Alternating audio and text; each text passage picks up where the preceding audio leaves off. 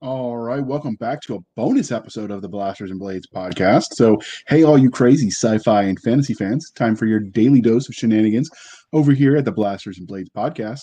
Just three nerdy veterans geeking out over our science fiction passions and fantastical fantasies, a place where magic is king, the sky is the limit, and space is the place. So, without further ado, let me tell you what we're doing right now. We're getting ready to release some of the archive that we found from when we were the sci-fi shenanigans. We're going to get those up there for the posts that were brought down. We thought you might enjoy them, and so without further ado, let us roll that beautiful. Oh wait, they're going to sue me. Play it.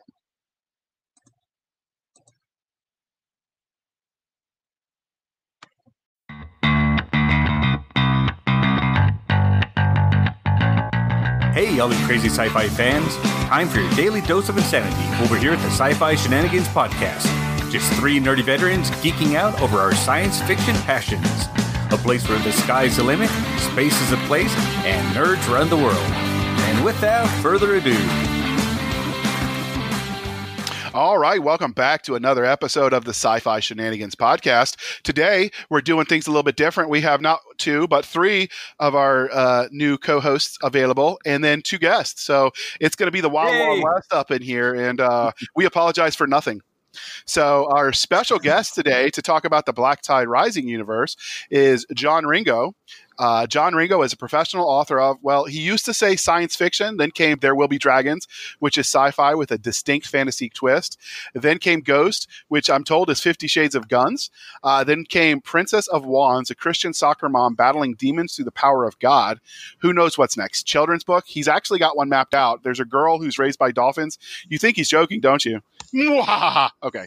That's my best scary voice. Dad jokes. What can I say? Scary. No, maybe once upon a time I like to tell myself I was scary. All right, and then we have his co-host, Mike Massa.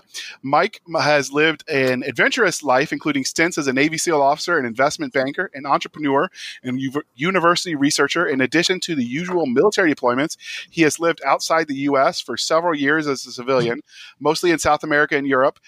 Newly published, Mike is married and enjoys the challenges of three sons and a growing cohort, I like that word, by the way, of grandsons, all of whom check daily to see if today is the day they can pull down the old lion. So have they succeeded yet? The closest they came to it was my number two son, who dove off the platform or the landing of the stairs about 8 feet off the ground and pile drove me into the ground and cracked my head against the cement. Wow. That's the closest that we've come to pulling the lion down. And Mom picked him up, and they both got in the car and left, because as soon as I got up, I was going to kick his little ass. Okay. Dominic can take you, man. At this point, Dominic can take you. This is when he was 6th, 7th grade. But yes. To be fair, that's when he was in 7th grade. You should see him now. The guy is a freaking moose. Yeah, he's about 6'1", 210, ain't none of it fat. But at the time, I've been encouraging all the boys, hey, if you want to take me out, do your best. Just make sure it goes both ways. So I brought it on myself. Yeah, I feel like you need the crocodile hunter guy out there narrating your family reunions. Danger. All right. Dominic stalks the old lion. The next part of the introduction, dear listener, is how we first met them. So I actually first met Mike Massa at RavenCon 2016, and he was on a panel about writing believable military units. He was a pretty friendly guy, didn't look at me funny for constantly moving so people weren't behind me. That's when I was just starting to work the therapy people. I was crazier then. And Ringo, who hasn't heard of this dude? So when Siska asked if we wanted them on the show, we said yes. And they were scheduled seriously within 3 days. Normally we book 2 months ahead, but we bend the rules for this one. I'm always interested in meeting other veterans who've traded their guns for metaphorical well, I messed that up. And I know Chris isn't going to cut this out in post, so I'm just going to read that again. So I'm always interested in meeting other veterans who've traded their guns for pens, and we'll move on and save me from myself. So, Chris, how did you first hear of or find these two? Well, I just stepped out of my underground bunker and took off my tinfoil hat yesterday, so I'm meeting them for the first time today. Hey, guys. I work in that bunker. That's where I work. Oh, you're that bunker, guy. Right? I am in a bunker right now, which is why I get the echoes, okay? This is my freaking bunker, man. It's legit. It's an underground cinder block room, legit, like 100%. Awesome. So Gray jealous. walls, all painted gray. It looks like a South American prison cell. Dude, I'm so I jealous wouldn't right know. now. Well, there was that one time you were on vacation. Oh, that's right. Non-disclosure agreements. Anyway, What about you? Chris's answer. What about you, Seska? How did you first meet these two crazy cats? I actually, the first time my mom, when I was shipping off to basic training, thrust a John Ringo book at me and said, "Here, read it before the drill sergeants take it. But then they'll at least have some good reading." That was my mother for you. And then I met John at a Dragon Con, I think, for the first time, but it turns out we had a lot of mutual friends. So we both go to Liberty Con, and so that's where we really started to meet and hang out.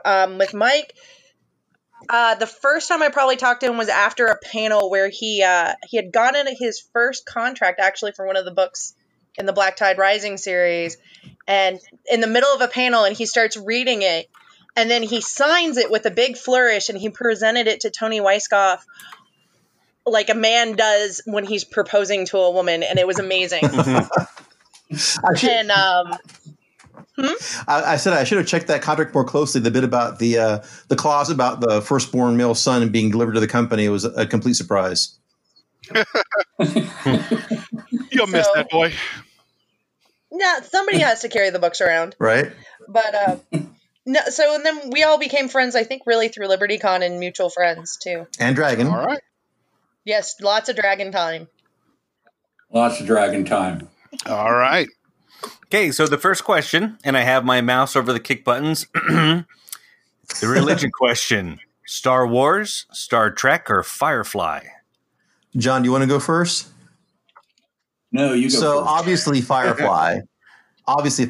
But if I couldn't pick Firefly and death was not an option, I would say the Star Trek universe, but Deep Space Nine seasons 3 through 7 only. Yes. Wow. Okay, very specific. Yes.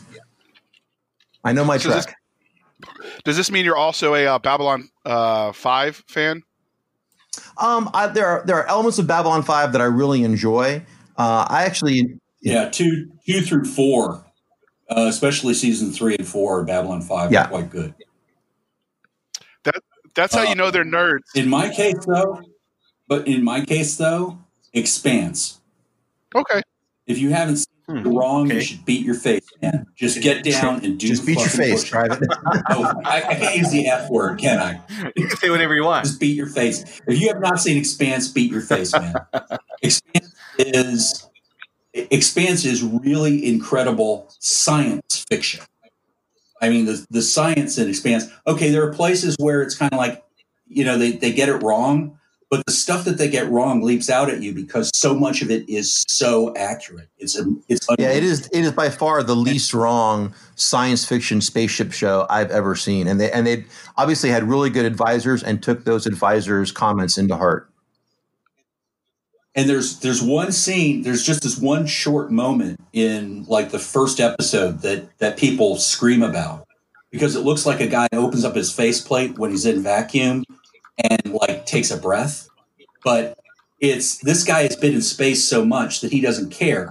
He's got something that's dangling in front of his eye, so he just opens up his suit and pulls this thing out away from his eye and then lets out a breath and closes his suit.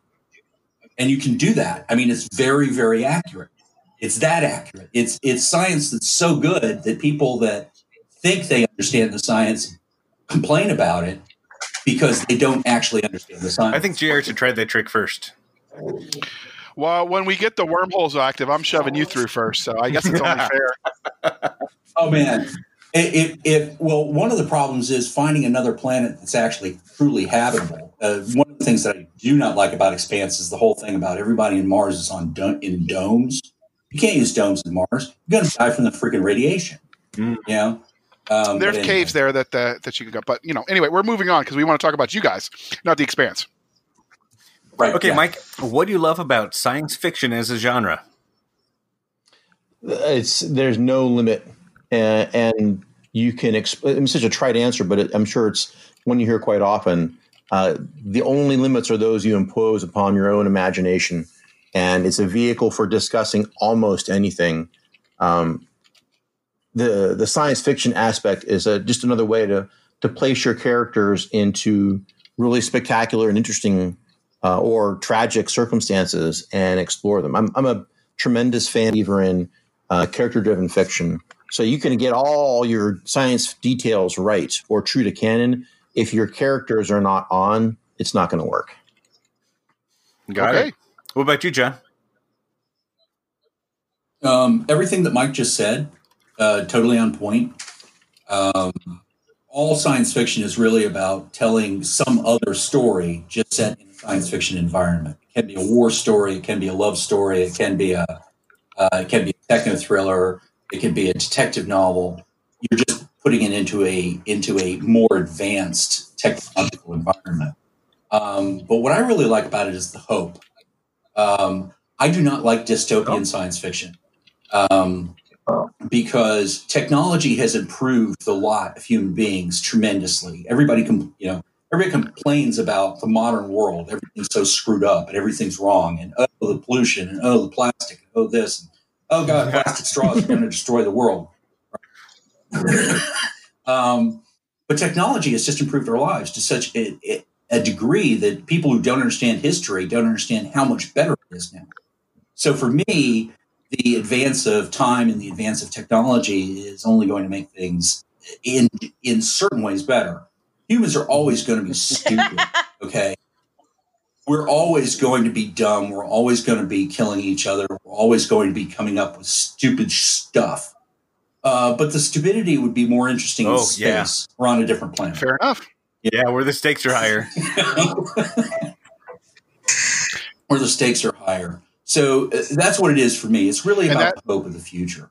None of my stuff is truly dystopian. And that's why you need to make... No, you are Lord of the Apocalypse, though. Like, all your books focus... Oh, yeah. Well, I've wiped out the human race so many times at this point. We should all be dead.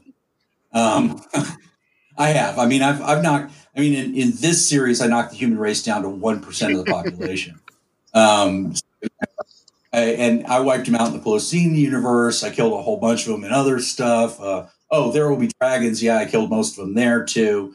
So I wiped out the human race over and over again because people are stupid. Right? So J.K. Rowling, on the anniversary of her last book, it sends out the apology for the various characters she killed. So I guess for you, it wouldn't be character, but continent you'd have to start apologizing for. So today I'm going to apologize for Europe. I'm going to apologize for what I did to Europe in the Post-Lean universe. Sorry about having you all eaten by carnivorous aliens. Africa, not apologizing for Africa. All right, it's you, Saska. Okay, so this is an interesting question because I don't think we've ever talked about it. How does your love of science fiction genre transition into your writing in the novels? But you skipped a question. Oh, no. Yeah, you're supposed to ask him about his first memory. See, we're professionals, people. Oh, yeah. Yeah, question number 8. 8 comes before 9. I have 2 science degrees. Can you tell? Yeah. What's your first memory of watching, reading, or playing games in the science fiction genre? For me, it was buying the Monster Manual brand new off the shelf in the late 70s and playing D&D with my friends. That was the first time I thought it was 4th grade, 5th grade, and escaping into a world oblivious to everything else for hours, and then except for pauses when you're ravenously hungry and you go to your friend's mom's refrigerator and you empty it. Yeah. Good times. It's hard to imagine that the world before Rip It. So what did young Mike Massa drink? Was it?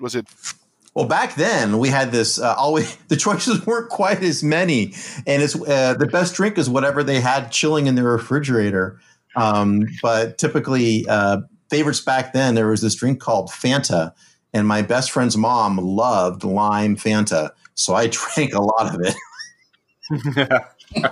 because it was free and it was cold. Spoken like a true soldier. Yep. All right, and you, John? I misread the question. My first memory of science fiction is not actually science fiction. It's science fact. My first memory of science fiction was when my brother took me. Walter Cronkite was crying on TV, and I couldn't understand why. And my older brother took me by the hand, and he took me out on the balcony of our apartment, and he pointed up at this gibbous moon in the sky, and he said, "John, there's a man standing up there." And I didn't really get it then. But my whole family has always been into science and science fiction. And the first science fiction book I ever read was Doc Smith's Gray Lensman. Oh, yeah. About 9 years old.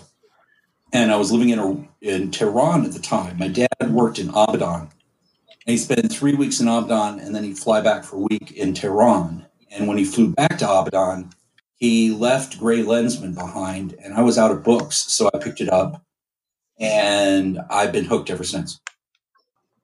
All right, let me scroll back up. So that's the danger of taking the show notes is you got to scroll up and down the document. So how did your love of science fiction translate into you writing novels in it?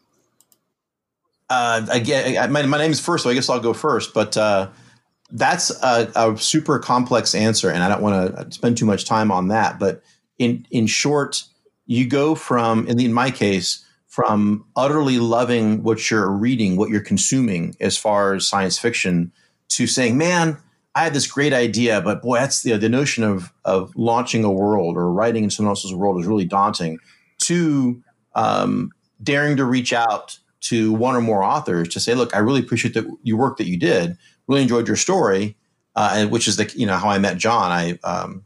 I sent him a note from where I was working in San Diego. I think I was just getting off active duty at the time.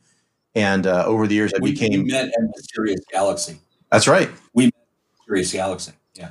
And ended up being one of John's many consultants when he had a technical question related to a specialty where you might know something. And finally, being asked if I wanted to submit a story. And that's how I transitioned from loving it to knowing some of the authors to contributing in a minor way to being asked if I want to contribute in a more meaningful way. Okay. And what about you, John? I was, my late mother said that she always knew that I was going to be an author. I didn't know that. But because I was a kid who never turned in his assignments. But I was pulling a gig as an overpaid security guard. And it was out of town. It was 12 on, 12 off, sitting in an office, much like this concrete bunker. And I would read books like 12 hours at a time. And I just had read so many of them that I had to sort of regurgitate the ideas back out. And that's actually what started me writing. I started writing longhand on yellow pads, just sitting in this office. And my first novel will never see the light of day because it was utterly god-awful. A couple of people have seen it, and they're like, oh, my God, that's utterly god-awful. And I finished writing that thing, which was like 50,000 words of just dreck. And I went, well, this is dreck. Having reread it, this is dreck. So I started another one, and that became A Hymn Before Battle, which was my first published novel. So that was my introduction to it. I think that's actually the book my mom handed me when I was leaving to go to MEPS to ship to basic. So yeah, either that or Starship Troopers. I had that crusty first sergeant when I was in. He was 5-tour Vietnam Ranger, and basically he just hung out waiting for a war because he really loved war. He was totally disappointed by Grenada Man. I mean, he was totally disappointed. But at one point, I'm out in the field, and I was a driver, and I worked with First Sergeant, and I'm reading a book, and he's like, "Ringo, what are you reading now?" And I look at it, I go, "It's a book called Starship Troopers. It's about space airborne, First Sergeant." He goes, "That one by Hayne Lane?" I go, "Yes, First Sergeant." I didn't correct him on the name, right? I Sergeant, he said, well, that's okay. That ought to be issued in basic training. Oh, wow. It turns out that he'd read like 6,000 books. Wow. He was an avid reader. He had his master's in international studies. And you wouldn't know it from knowing Top Angelique. But yeah, he was an incredibly brilliant guy. Anyway. All right. All right, so transitioning away from the writing side, let's talk about things from a fan angle. What's the weirdest or funniest story about an interaction with a fan that you've had since you started writing? We'll start with John.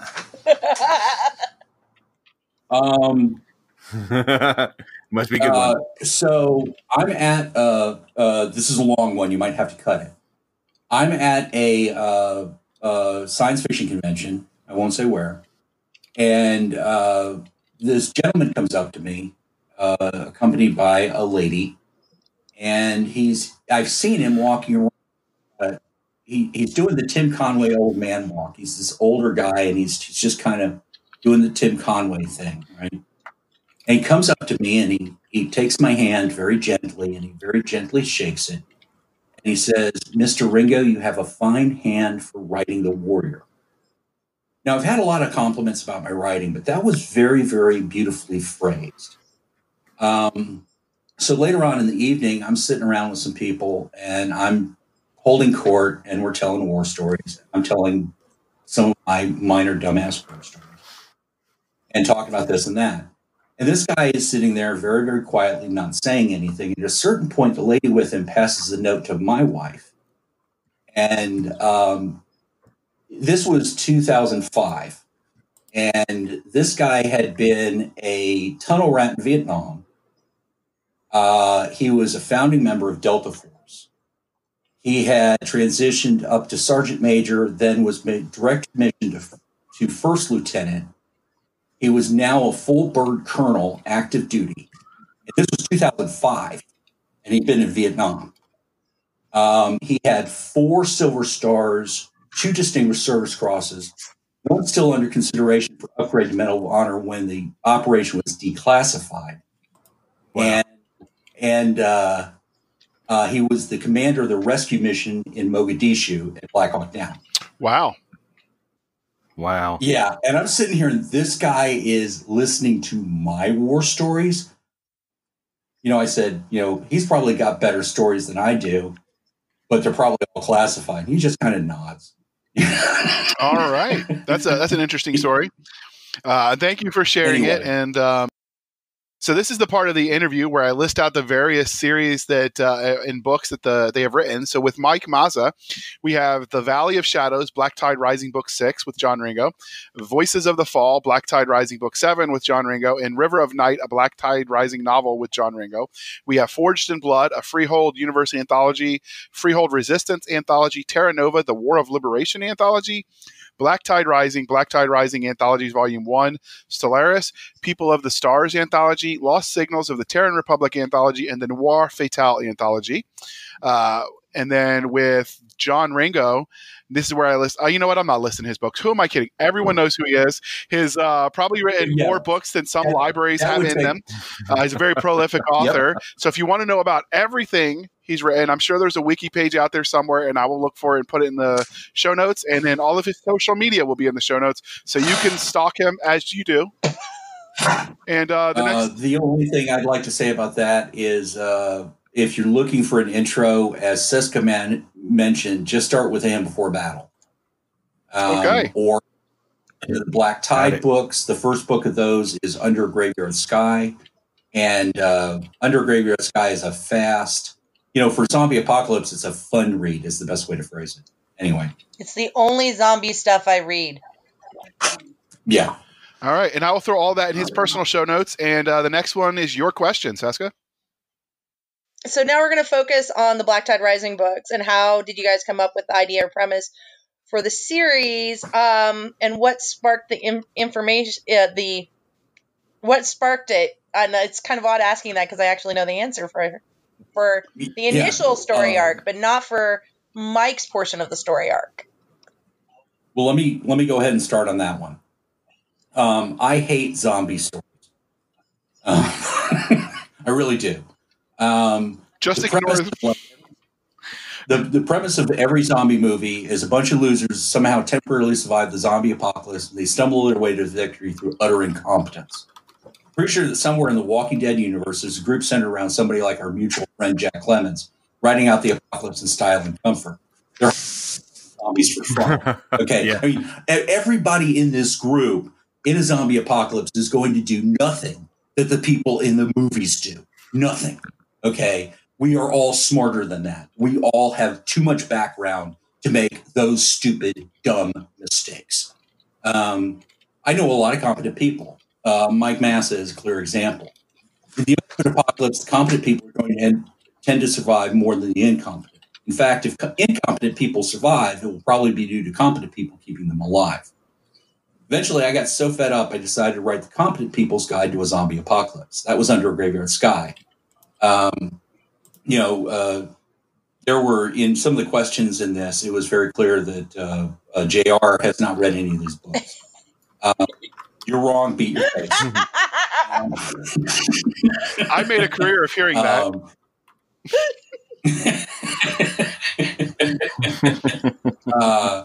Because these are the smart people's zombie books, and it's most zombie stuff is about misery. And I wasn't going to write misery porn. I wasn't going to write losers who are just this is their last day. The two main characters who sort of took over the original books were Faith and Sophia. Yes! Sophia, of course, They're amazing. But the character that was on every single page is Hope. These books aren't about misery porn. They're about competent people gathering others together in a community to save as many as possible and keep the flame of civilization burning. They're about riding the day every day into sunset, finding the way back home. That's my answer. Okay. Wow. Okay. So now that we know where the series idea came from, where did the idea for the novels that were co-written come from? Do you just want to pick one? Mike? Sure. So the first co-written novel in the Under a Graveyard Sky universe, the Black Tide Rising universe, was The Valley of Shadow.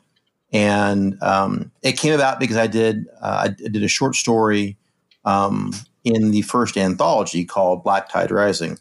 And the notion is that competent people are going to make their very best effort to survive. And the way this disease was designed, and it was designed in consultation with a couple of scientists, one noted neuroscientist, and we can discuss what is the nature of this plague in a different question. But the net is that it doesn't happen all in a split second. Civilization is built over thousands of years. It's not going to fall in an hour. And so the first half the first half of John's first novel, Under Graveyard Sky, traces the fall, and it references the interaction between this group of survivors and their family, some of which stays ashore. One notable character belongs to a large international investment bank. And banks, other than being somehow vaguely responsible for the 2007-2008 financial crisis, are big organizations that are not well understood by the average Joe Blow organization or Joe Blow citizen. Joe Sixpack has no idea how a bank works and why that matters to them, apart from the fact that I go to the ATM and money comes out and my life goes forward. Right. In fact, if how banks, exactly does that work?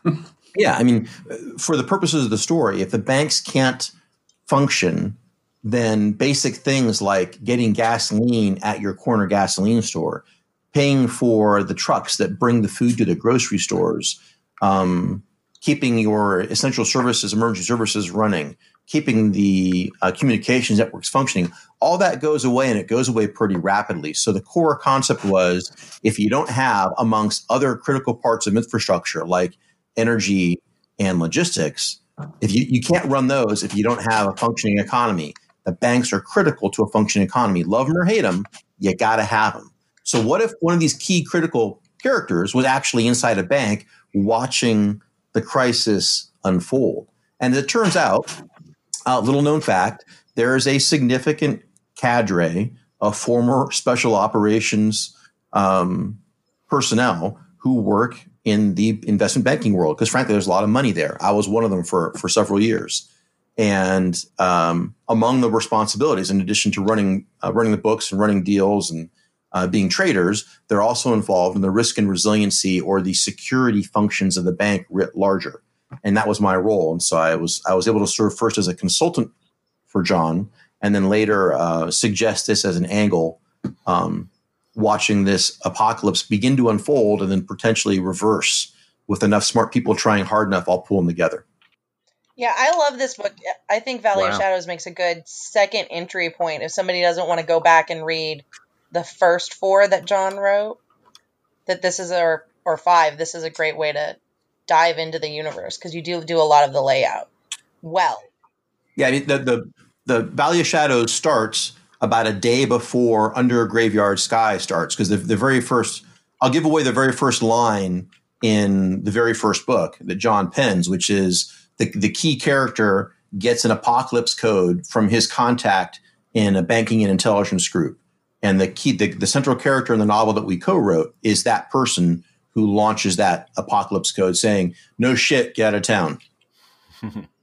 Okay, so to make this a little easier, because Mike just gave a very, very complex, fascinating answer. When I came up with the idea for the books, I, of course, need characters. So one of the characters that I grabbed was my friend Mike Massa, who was a former guy in a bank in New York, who did security stuff. So I just basically stole Massa as a character. And Nice. And other than that, well, I've stolen Massa as a character 2 or 3 times. Yeah. He rips off little parts of my soul and then sells them for money. That's the nature of our friendship. Is that why you got into writing? I do. You finally profit off your own soul? I really do. I've also killed him once. But I needed a character in New York for plot reasons. So I just used Mike. And that ended up expanding quite a bit. And so in Graveyard Sky, the whole first half takes place in New York City, and it is this family of 4 who Tom Smith is the guy who is in the bank, and Steve Smith is his brother, who is a teacher who has this family. And it's mostly about the family. But so what happened with Valley of Shadows is that we did an anthology, and because I wanted to explore some of the stuff in New York in more detail, I asked Mike to write it, to write a short story in the anthology. And to be honest, what I was expecting was that I would get this kind of very, very rough story, and I would probably have to fix it a lot and sort of rewrite it in the background without my name being attached to it. What I got instead was something that should have gotten a Hugo Award. Wow.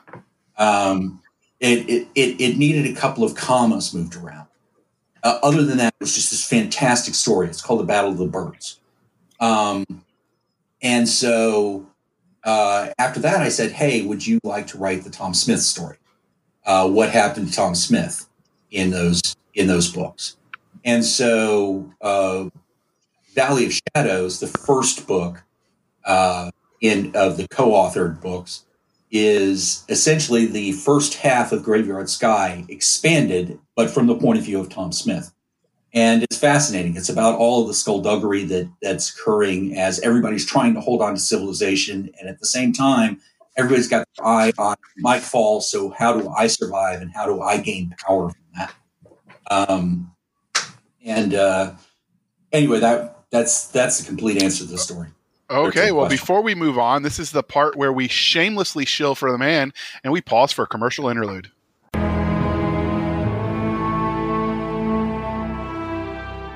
When it comes to exploration, Yajane doesn't know when to quit. She joins an Imperial relief fleet in an attempt to track down a friend turned enemy while vast storms blast humanity's frontier. Yajane will need to brave rebels, aliens, and the machinations of the Empire's agents to survive. How can she when she doesn't know what she'll do when she finally tracks down her prey? Stormfleet, The Pillar Universe, Book 1, is a space opera adventure by Tim Niederreiter. No planets, no stars, no problem. Find it now on Amazon.com. All right, welcome back. Thank you for sticking with us through that commercial, and we are back. That was like 3-1000. I don't does the math. I was infantry for a reason. You said wait 5, not 3. Okay, we've got to get our timing down here. All right. Synchronized watches and go. All right. So this is where you make fun of the grunt again. I see how it is. All right. So welcome back. I think it's sibling love. 1 1,000, 2 1,000, 3 1,000, 4 1,000, 5 1,000. I see the Hey, line. the chute hasn't opened yet. Am I supposed to do something?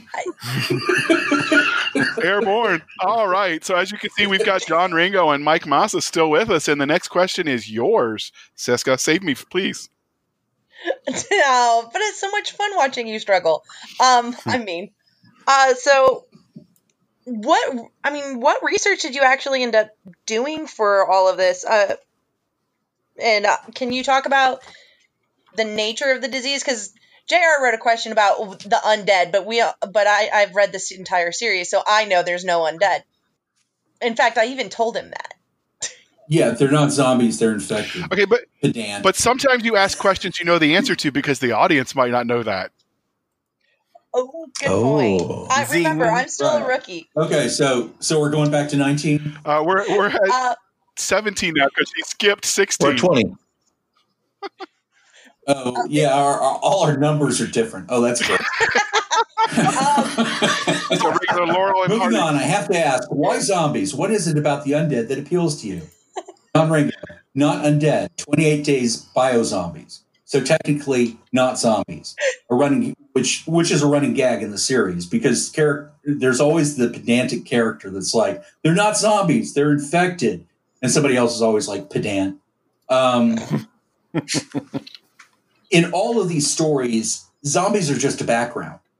You can talk about 28 Days. You can talk about Walking Dead. You can talk about Night of the Living Dead, the various Romero ones. But even in the movies, zombies are simply the overall issue that creates a situation where a small group has to work together to survive. And what is important about that, why that is popular, I could talk about all day long. But you see it in Castaway movies, and stuff like that. Robinson Crusoe, Swiss Family Robinson, Lost in Space. The zombies simply set up a situation where people have to, instead of being part of this massive civilization that we're in, people have to come back to a small, complex, either messed up or not so messed up community and survive. That's the nature of all post-apocalyptic stories. So it's not really about the Walking Dead or the zombies. It's never about the zombies. It's about the people. That's my answer, and I'm sticking to it. Well, do you want to talk about the CDC story? You could have set it up just so it sounded a little better. Jeez. Okay. Sorry. I mean, what reason? Okay, so when I decided to do this story instead of a Carrington event story, which is what I was originally going to do, do you know what the Carrington event is? Nope. Okay, for the listeners, the Carrington event was something that happened in 1856, back before we had electronics technology.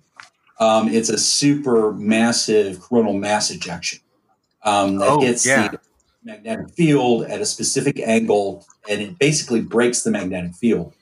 And what happens with that is it destroys everything electrical.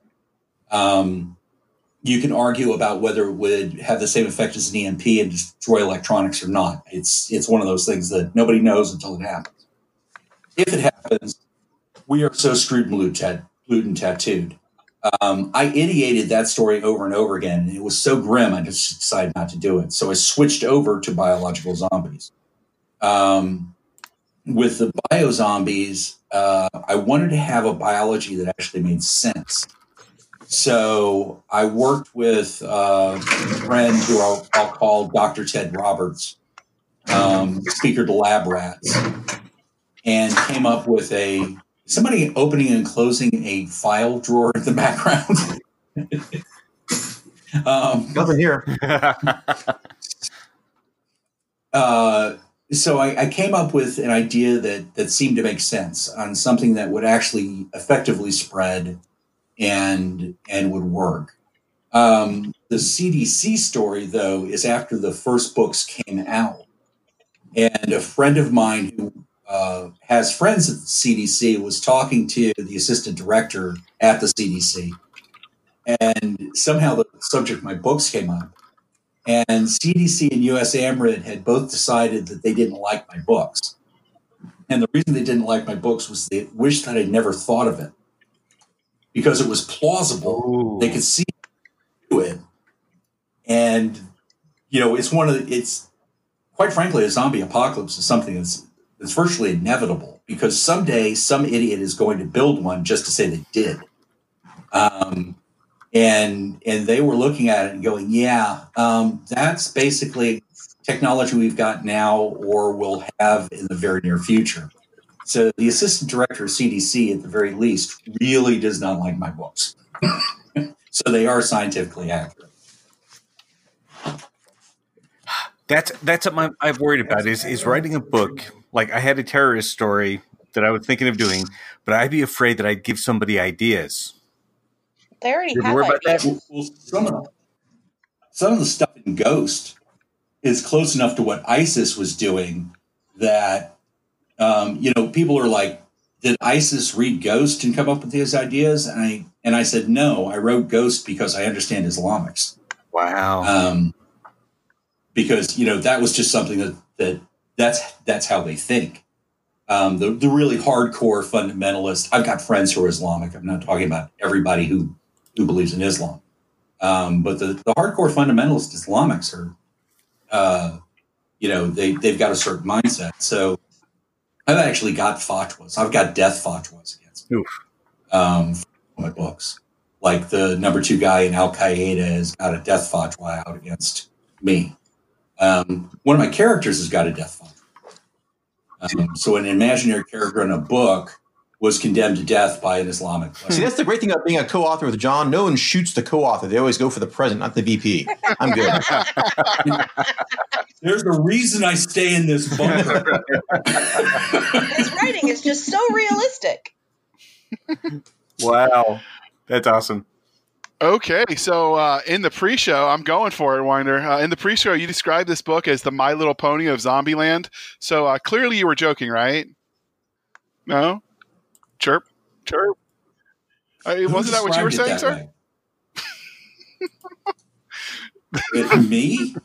Oh, did I describe it that way? Okay, you want me to actually... Okay, cut everything that I just said. I can answer that correct. I can actually do that. I thought you read it in advance, so I'm going to ask that one more time, and then you can go... All right. Okay. All right. So in the pre-show, you compared this book to the My Little Pony of Zombieland. Clearly you were joking, right? You got to be fucking kidding me. Okay.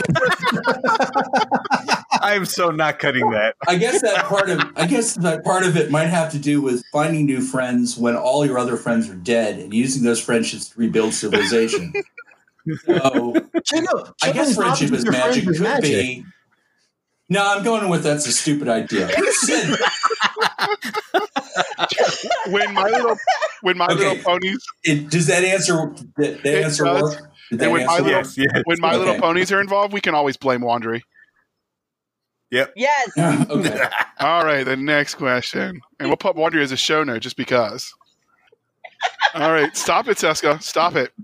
All right, so we originally were going to ask you about comparisons to 28 Days Later, but you already answered that one, so we are going to skip it. And I noticed that this story had a little bit of from the reviews of some of your books, a little bit of a vibe similar to the TV show The Last Ship. So That was the authorial cry of anguish for those that weren't clear. In reverse, Under a Gray Red Sky came out before Last Ship. I think it's more of convergent ideation. We just came up with similar ideas around the same time.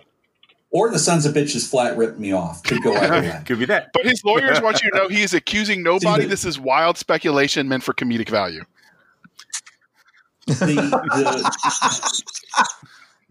The problem with that is that when you go in and you want to pitch this as a TV show, they look at it and they go, oh, so it's like The Last Ship. And no, it's not like The Last Ship. It's not like The Last Ship at all. Other than it being a plague outbreak and people are at sea, it's not like the last ship. But that's the problem with being able to do a pitch for something else. Everybody says, "Oh, it's just like the last ship. We've already done that." So that's actually my issue with it. That's why I scream. Okay.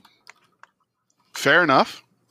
All right. So since you said these weren't zombies like The Walking Dead, we'll skip that comparison too. We won't insult you further, and we will move on. Well, I've got an answer to that one. Oh, okay. We'll go for it. They're not mystic zombies. The term for Walking Dead, where just the dead come back to life, the generic term in the field is mystic zombies. Okay. And I had never watched The Walking Dead. I knew that it was out there, and et cetera. So after I'd written the first 4 books, Under a Graveyard Sky, Sail a Darkling Sea, Islands of Rage and Hope, and Strands of Sorrow, I sat down to watch The Walking Dead because, let's see what it's like. I found it just as repellent as all the other zombie movie and TV show I'd seen.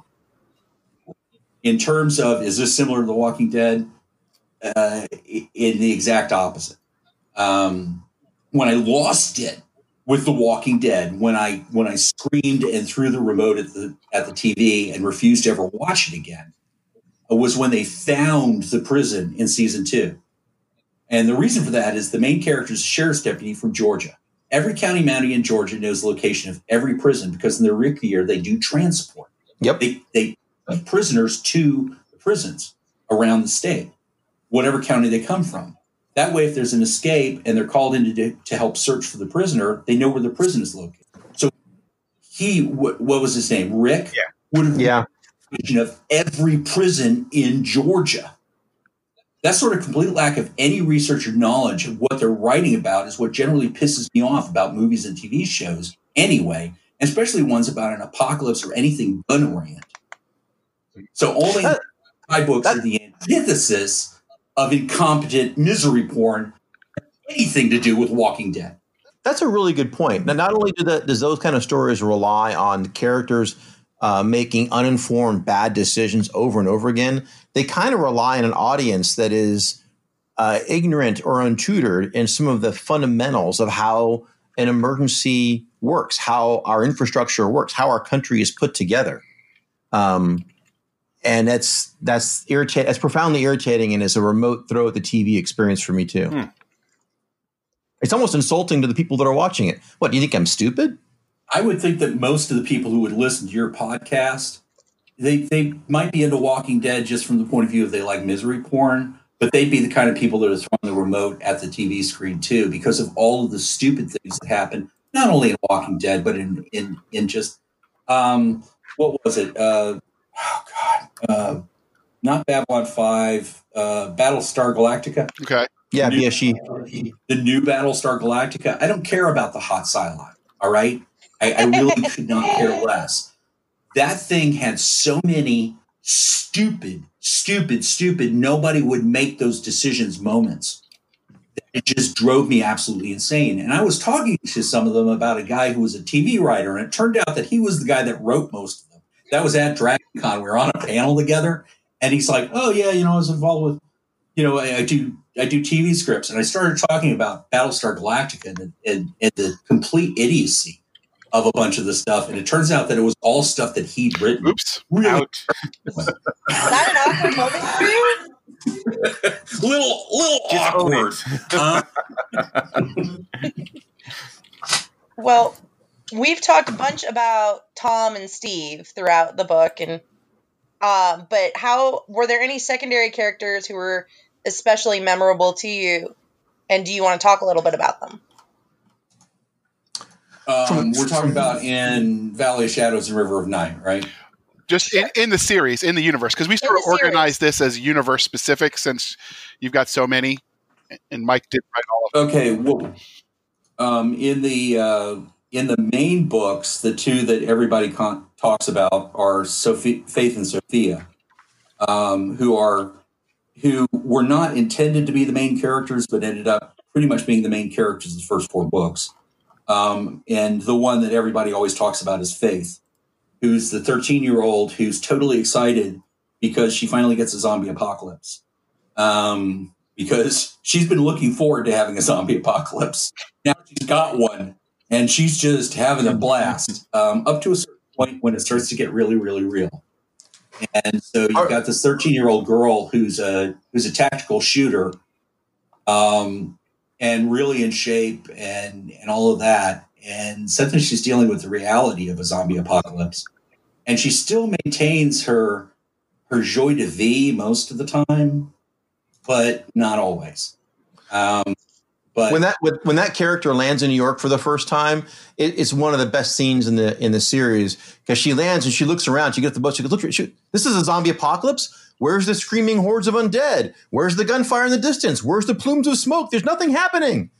Wait. I think my gun away." And Durante says, "Queens." But yeah, Faith is the character that everybody talks about in the first 4 books. In terms of secondary characters in Valley of Shadows and River of Night, Mike killed my favorite secondary character. Do that because we needed to, but probably Risky is the main secondary character, who is there was a question in here about tropes. Risky's the hot and dangerous Russian chick. And she's very well written. Mike handled the writing of Risky, and I think he did it extremely well. Great. Well, thank you. What about you, Mike? Well, I have my favorites in the first 4 books. I rather enjoyed a very mild, almost a tertiary character. In one of the books, there's an event where people who've been out of the loop for a really long time are suddenly thrust into the maelstrom of the fall, capital F, the fall, and have to make a decision if they're going to contribute to humanity climbing their way out of the pit, or if they're going to be sick, lame, and lazy. And one of the characters has a terrific moment there. Within the Valley of Shadow series, I particularly enjoyed a character that I wrote that was one of the bad guys. I don't like bad guys that are simplistic or stupid or simply brutish for its own sake. So in Valley of Shadows, there's this informal cabal that forms to basically cooperate in the manufacture of vaccine. The idea being, we got to hold on as long as we can, maybe even beat this thing back, but we're being held up because of the regulations and how vaccines are developed and tested and distributed. So there's this unholy sort of 4-part alliance that is built with the cops and city leadership on the one side as a pair, and with the banks in a third, and then with what I'll call very irregular entrepreneurs, or the mob is the 4th part. And they're basically gaming the system to try and keep it all running for as long as possible, while trying to figure out, each one is min-maxing their own calculations on, when do I stab everybody else in the back so I get the most for myself? And it's, the longer the zombie apocalypse goes before the fall, the more tense things become. And there's a bad guy character that I wrote who is terrifying. Yeah. Oh no, there's Frank Matricardi, he's the gangster with the heart of gold. Think one of the main characters from Goodfellas, but a little bit smarter. And he's the gangster that has a limit. There's some things he won't do, and he discovers to his chagrin that not everybody who's a bad guy has limits like he does. Okay. So one of the things that Mike was tap dancing around there is there is a vaccine for the virus. Besides the fact that there's, months and months of regulatory hoops that you've got to jump through, the problem is that it's based around the original rabies vaccine, which uses the spine of something which is infected by rabies, or H73 in the case of this book. And the problem is that this H73 only infects higher order primates. Yep. And after a while, you run out of chimpanzees and rhesus monkeys to make the vaccine from, and there's only one higher order primate left, Homo sapiens. So to make the vaccine, which the good guys in the book are actively involved in making vaccine, understand this, you have to chop up people. And so that is a moral dilemma that occurs very early in Under Graveyard Sky. And these people kind of look at it and go, these people are insane. There's no way for us to cure them. And we can save lives by ripping their spinal cords out and turning them into vaccine. And that's one of the things that all of those characters have to face. And some people don't have any issue with this. Certain people in the mob don't have any issue with it. There's various sociopaths, which are very clearly described in Valley of Shadows, that don't have any issue with it. But most people do, even the ones who are actively involved. Sophia, who is one of the teenage girls, she's 15, ends up being laboratory assistant in Under a Graveyard Sky, making vaccine from human spines. And in one of the later books that comes up, and it's actually what Mike was referring to. She's asked, how can you do that? And she goes, back when I was doing it in New York, it was the worst thing ever. At this point, after having been on the ground fighting in this environment for the better part of a year, it's not even in the top 50 worst things that I've dealt with. And she's 15 years old. I mean, everybody in these books are PTSD as hell. Yeah. Okay. Well, normally we would, I'd skim the reviews because they help the right readers find the right book. So, dear listener, please be kind and speak your mind on the reviewing platforms. But since we talked about the series writ large and there aren't reviews on that, they're individually tagged to books, we're going to move on. Was there anything about the Black Tide Rising universe that you wanted to tell us that we didn't ask? Mike? We talked about how this isn't strictly misery porn. And I wanted to return to that because the thing, as strange as it might be to hear the author claim that this is an uplifting story or series of stories, it really is. As bad as things get, people find a way to persist and succeed. And sometimes it's through doing very, very hard, terrible things. Sometimes it's through the blackest of black humor. I mean, we have a character who does a puppet show using a real human skull as a puppet to answer her own tough questions, and everybody giggles because it's kind of funny, but it's very grisly. And the last bit is around the mercy and the humanity that takes that the characters with which the characters act, and that they demonstrate on. They bring themselves at risk for strangers with whom they have no personal investment, and doing so repeatedly because that's how you dig your way out of the hole, because we are a civilization and we are going to persist. So I find it to be, there are tremendous action sequences which are riveting. There are gripping and very emotional losses when characters are sacrificed. But in the end, it's about the persistence of our civilization. And that's so important to me that it really resonates in any of the books that I read in this series. And I try to be true to that, co-writing with John. All right. So this is the rapid fire question round, so we can wrap it up. Any other forms of media coming out? RPGs, movies, video games, etc.? I'm not sure if I can talk about. We have been trying to get something going with TV show, and that kind of hit and bounced.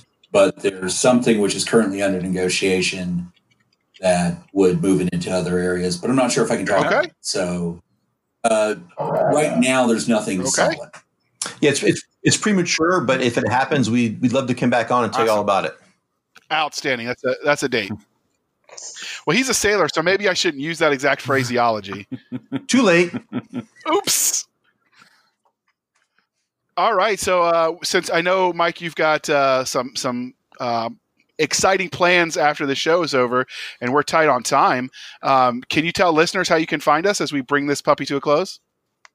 Well, of course, SF Shenanigans is a well-known watering hole for all fans and lovers of the genre. So certainly no more introductions needed there. But I encourage everybody who's listening to, if you have a favorite local con or major regional con, ask the con directors of programming to get John Ringo to the con, because listening to him in person is 5 times as much fun as doing it via podcast. And he's really good about signing all your stuff. So you're not so bad talk to your yourself, local. Mike. I only sign books if I'm breathing. Okay, so John, how many? You have a number of links, but which one's probably the best to reach you probably on, or fans to follow what you're doing? I have a lot of links, and I don't really keep up most of them. I got off of. I'm not officially severed from social media, but I essentially severed from social media last September because it just got so stupid. But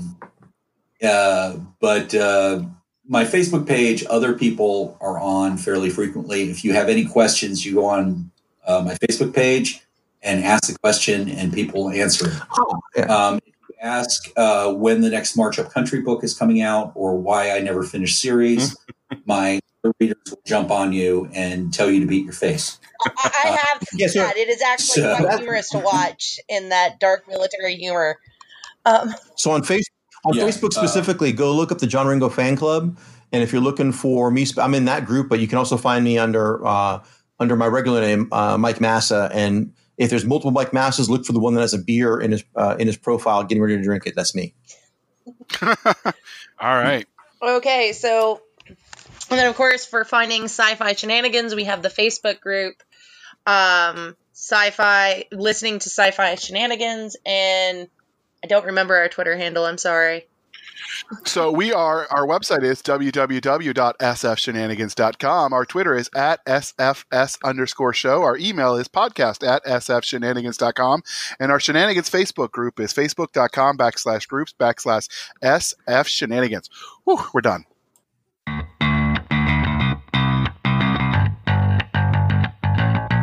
Thank you for spending some of your precious time with us. For Chris Winder and Seska Smalls, I'm J.R. Hanley, and this was the Sci-Fi Shenanigans Podcast. We'll be back next week at the same time, where we'll indulge our love of space and all things that go boom.